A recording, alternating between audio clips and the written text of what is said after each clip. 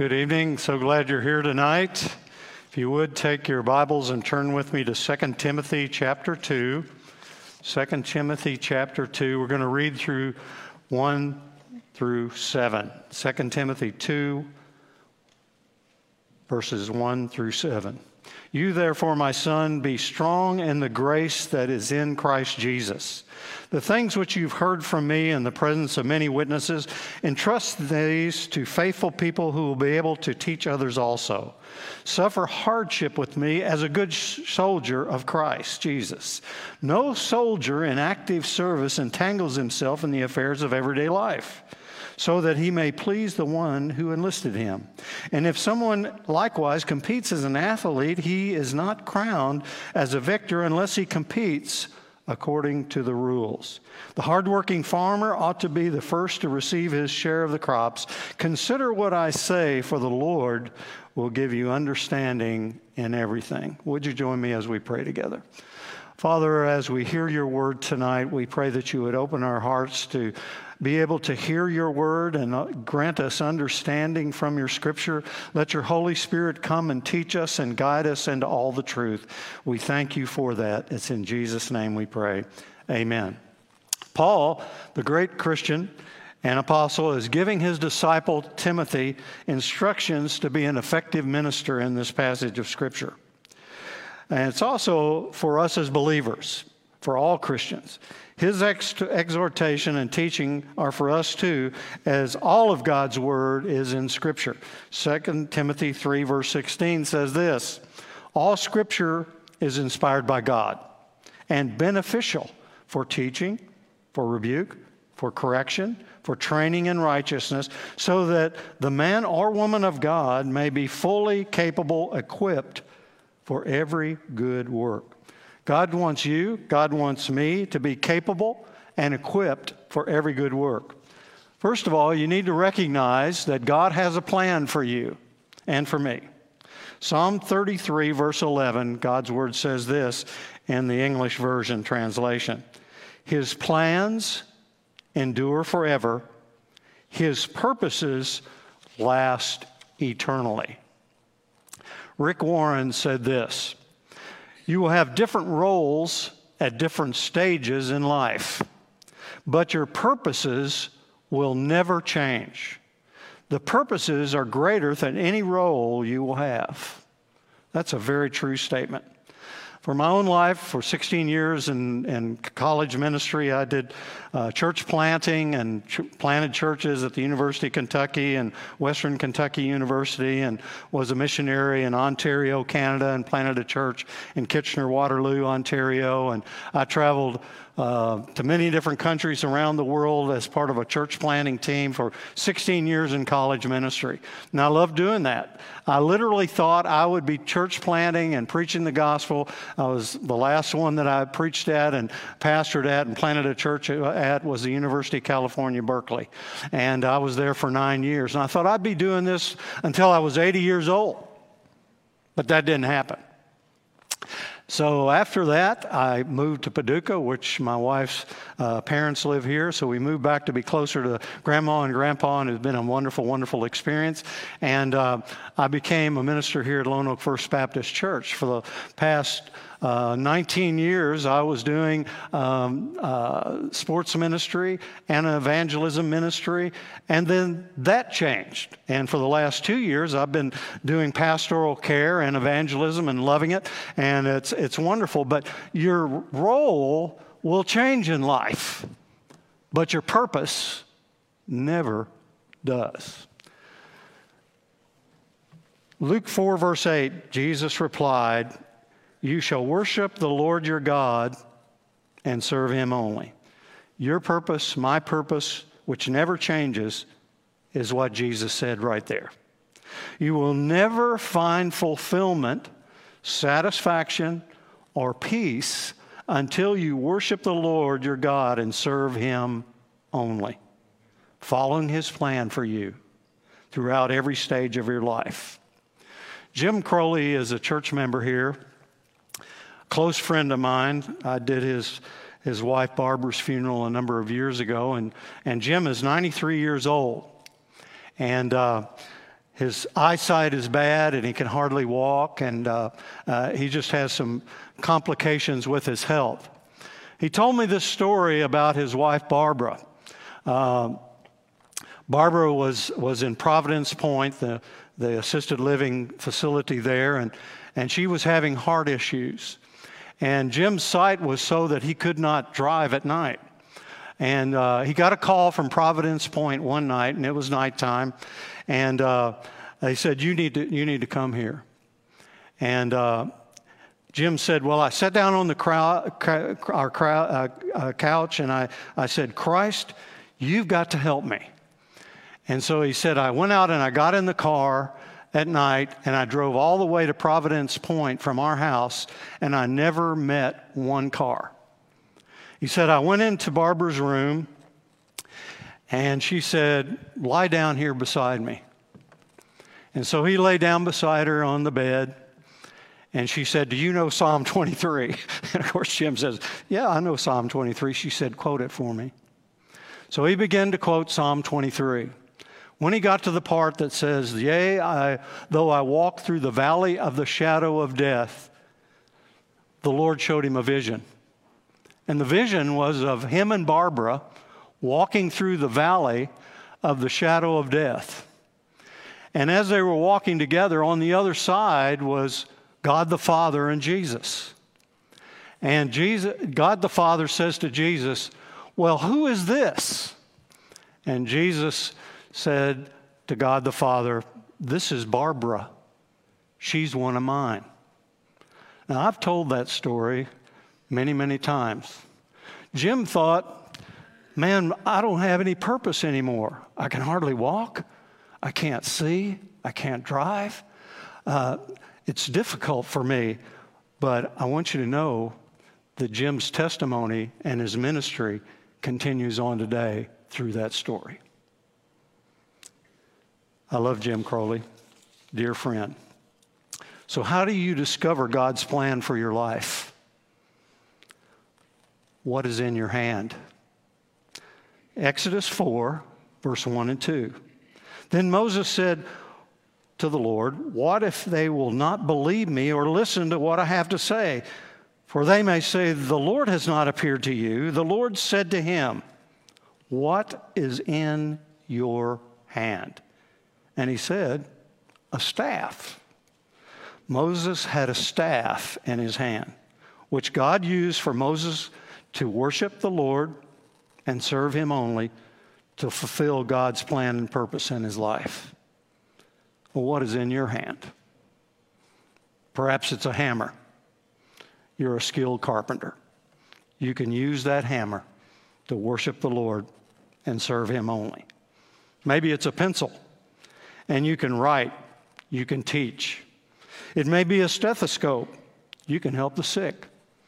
It may be a guitar, and you can use your talent to bring glory to God in music. You may have a calculator, and you can balance spreadsheets. Everyone has something in their hand. The question is, will you worship the Lord and serve him only with it? Fulfilling God's purpose. How do you fulfill God's purpose? In our text from 2 Timothy 2, 1 through 7, Paul gives 3 illustrations to Timothy to fulfill God's purpose: the soldier, the athlete, and the farmer. First of all, the soldier. 2 Timothy 2:3 says, suffer hardship with me as a good soldier of Christ Jesus. No soldier in active service entangles himself in the affairs of everyday life so that he may please the one who enlisted him. The good soldier fights, defends, suffers hardship, and doesn't entangle. First of all, he fights. The soldier is trained to fight. You and I as believers, are to fight the fight of faith as soldiers for Christ. 1 Timothy 6:12 says this, fight the good fight of faith. Take hold of eternal life to which you were called. Ephesians 6:10 through 18, a wonderful passage of Scripture, one of my favorites, says this, finally, Be strong in the Lord in the strength of His might. Put on the full armor of God so that you may be able to stand firm against the schemes of the devil. For our struggle is not against flesh and blood, but against the rulers, against the powers, against the world forces of this darkness, against the spiritual forces of wickedness in the heavenly places. Therefore, take up the full armor of God so that you will be able to resist on the evil day, and having done everything to stand firm, therefore, having belted your waist with truth, and having put on the breastplate of righteousness, and having strapped on your feet the preparation of the gospel of peace. In addition to all, taking up the shield of faith, with which you are able to extinguish all the flaming arrows of the evil one. And take the helmet of salvation and the sword of the Spirit, which is the Word of God. With every prayer and request, pray at all times in the Spirit. As Christ's soldiers, we're not fighting against flesh and blood. We're not fighting against humans, but against spiritual forces of wickedness in the heavenly places. We don't fight with natural weapons, but spiritual weapons.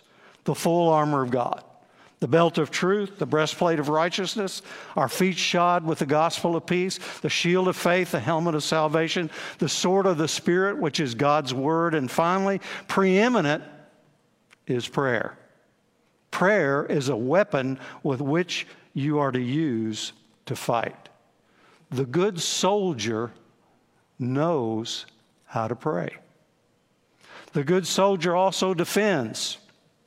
1 Peter 3:15 says this, but sanctify Christ as Lord in your hearts, always being ready to make a defense to everyone who asks you to give an account for the hope that is in you, but with gentleness and respect. Your greatest defense is your testimony. I came from a life of sin. I met Christ, repented, surrendered my life to Him. I'm now living an abundant life and looking forward to heaven as my eternal home. That's your greatest defense. Next, you need to suffer hardship. A soldier suffers hardship. It's hard to be a soldier. When you're a soldier, one of the first things you encounter in service is that you're required to give up some things. You give up your identity. Your hair is cut. You give up your clothes. And you're issued a uniform that looks like everybody else's uniform. You give up your schedule. You get up when required. You eat when required. You are trained as required. You go to bed as required. You go where and when you're required to go. The purpose of these requirements is to make you a soldier. And these are hardships. Luke 14, verse 33, Jesus said this, so then, none of you can be my disciple who does not give up all his own possessions. If you're going to be a soldier for Christ, there are some things that you are required to give up. Next, you don't need to be entangled. 2 Timothy 2, verse 3, in the Living Bible, it says this, and as Christ's soldier, do not let yourself become tied up in the worldly affairs, for then you cannot satisfy the one who enlisted you in the army. Do not let yourself become tied up in worldly affairs. To be tied up is to be restricted. You can't move freely. Worldly affairs can tie you up. To be a soldier for Christ, you need to be not tied up, not restricted. Naturally, we think of entanglements of worldly affairs as sin, greed, jealousy, envy, illicit relationships, adultery, etc. But there are good things that can tie you up also. Family commitments that take precedence over the things of God in your life. Family is important to the Lord. We know that, of course. He created the first family with Adam and Eve. However, for the soldier of Christ, we can't let anything or anyone entangle or restrict us. Luke 14, verse 26 and 27 from the Message says this: "One day, when a large group of people were walking along with him, with Jesus, Jesus turned and told them, 'Anyone who comes to me but refuses to let go of father, mother, spouse, children, brothers, sisters, yes, even his own life, can't be my disciple. Anyone who won't shoulder his own cross and follow behind me can't be my disciple.'" If you're to be Christ's disciple, Christ's soldier, you can't be entangled. Next, the athlete. Paul gave an illustration to Timothy as an athlete. 2 Timothy 2:5. "And if someone likewise competes as an athlete, he's not crowned as a victor unless he competes according to the rules." You and I are in a race. We're like athletes. We're competing. We are not competing against one another. But all those things, those temptations, those entanglements which hinder us and keep us from finishing our course. Acts 20, verse 24, God's word says this: "But I do not consider my life of any account as dear to myself, so that I may finish my course and the ministry which I've received from the Lord Jesus, to testify solemnly of the gospel of God's grace." Paul spoke of finishing his course, the ministry the Lord had given him, which was to testify solemnly of the gospel of God's grace. The competition we are in is against all the things that would keep us from finishing and hindering our testimony of the gospel. During the years I worked with Upward Sports here at our church, and I loved doing that for a number of years, I discovered doing all of that ministry that you don't need to teach children competition. Everybody nod their heads. Nor do you need to teach competition to their parents. They know it too. It's an ingrown thing. Something that's within us is competition. Competition's not a bad thing except when it gets misdirected. The wonderful thing about children involved in sports is on the court, on the soccer field or the football field, it's a microcosm of life. You learn how to play together as a team. You learn how to win. You learn how to lose. You learn how to get up when you're knocked down. And most importantly, you learn how to follow the rules. Here's a fact. You cannot finish your course. You can't be a victor unless you obey the rules. God's rules are clearly stated in His Word. I can't tell you how many times over the years of refereeing children that I had to blow the whistle, and nobody likes to hear the whistle blow, and say, "You stepped on the line. You're out of bounds. You pushed her. That's a foul. You touched the soccer ball with your hands. You can't do that." The whistle blows because the rules were broken, and nobody likes to hear the whistle blow. But in order to finish your course and my course, you're going to have to blow the whistle sometimes, and Jesus does that for us, doesn't He? And let us know that we need to keep the rules. Finally, the farmer. 2 Timothy 2, verse 6, the hard-working farmer, the Word God says, ought to be the first to receive his share of the crops. Consider what I say, for the Lord will give you understanding in everything. Farming is hard work. You have to till the soil. You have to plant the seed. You have to get rid of the weeds, water the plants. You have to depend upon the weather. You have to wait patiently for everything to grow, and then you have to work to harvest the crop. Farming is hard work. Paul is instructing Timothy about how to be successful in life and ministry using the farmer as an illustration. You need to give attention, you and I, to the soil of our lives. You need to get rid of any weeds that hinder your growth and the maturity of the fruit of God's Spirit in your life. 1 Timothy 4:13 says, "Give your attention to the public reading, to exhortation and teaching. Do not neglect the spiritual gift within you." Paul told Timothy, give attention to God's word. It will break up the fallow ground of your heart and your life. God's word is like water. It will cause the seed planted in your soul to grow and to bear fruit. Matthew 13, verse 23 says, "But the one sown with seed on the good soil, this is the one who hears the word of God and understands it, who indeed bears fruit and produces some 100, some 60, some 30 times as much." I don't know about you, but I want to be a 100-fold Christian. Hearing God's word also takes place when you're at worship at church. Not once a year or once a month. If the only time you hear God's word proclaimed is once a month, you're going to have a lot of weeds in the garden of your life. Hebrews 10, verse 24 says, "And let's consider how to encourage one another in love and good deeds, not abandoning our own meeting together, as is the habit of some people, but encouraging one another, and all the more as you see the day drawing near." You need to plant seeds in relationships by involvement with other Christians in life groups, allowing accountability, support, encouragement, and fruitfulness in your life.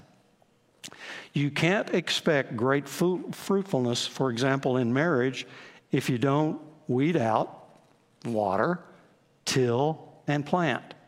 It's like a guy who says to his wife, "Well, I told you that I loved you when I married you 42 years ago. I thought that ought to do you." 2 Timothy 2, verse 22 says this, "Now flee from youthful lust and pursue righteousness, faith, love, and peace with those who call on the Lord from a pure heart." Flee like David, who ran from Potiphar's wife. Pursue like Jacob, who wrestled with the angel of the Lord and wouldn't let him go until he blessed him. And do it with those who call upon the Lord from a pure heart. That's his church, the body of Christ. The question is, where are you in your life? Have you accepted God's plan for your life, which begins by accepting Jesus, who died for your sins, was buried, on the third day rose from the dead? Have you believed on the Lord Jesus Christ and repented from your sins? Have you confessed with your mouth Jesus as Lord? If not, tonight is your night. Or perhaps you need to begin fulfilling God's call in your life by following Jesus in believer's baptism and joining the church. We'd love to have you as part of our church.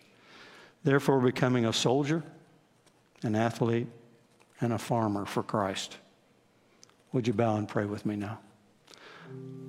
Father, we're so grateful for your word, which is living and active and sharper than any two-edged sword. Lord, it reveals the thoughts and the intentions of the heart. And Lord, tonight as we open our hearts and to you, Lord, we pray, Father God, for the Holy Spirit to guide and direct us. For those who may be online or here in the auditorium with us tonight that have never repented, never accepted you as Lord and Christ, Lord, tonight is their night. May they respond in faith to you, knowing how much you love them.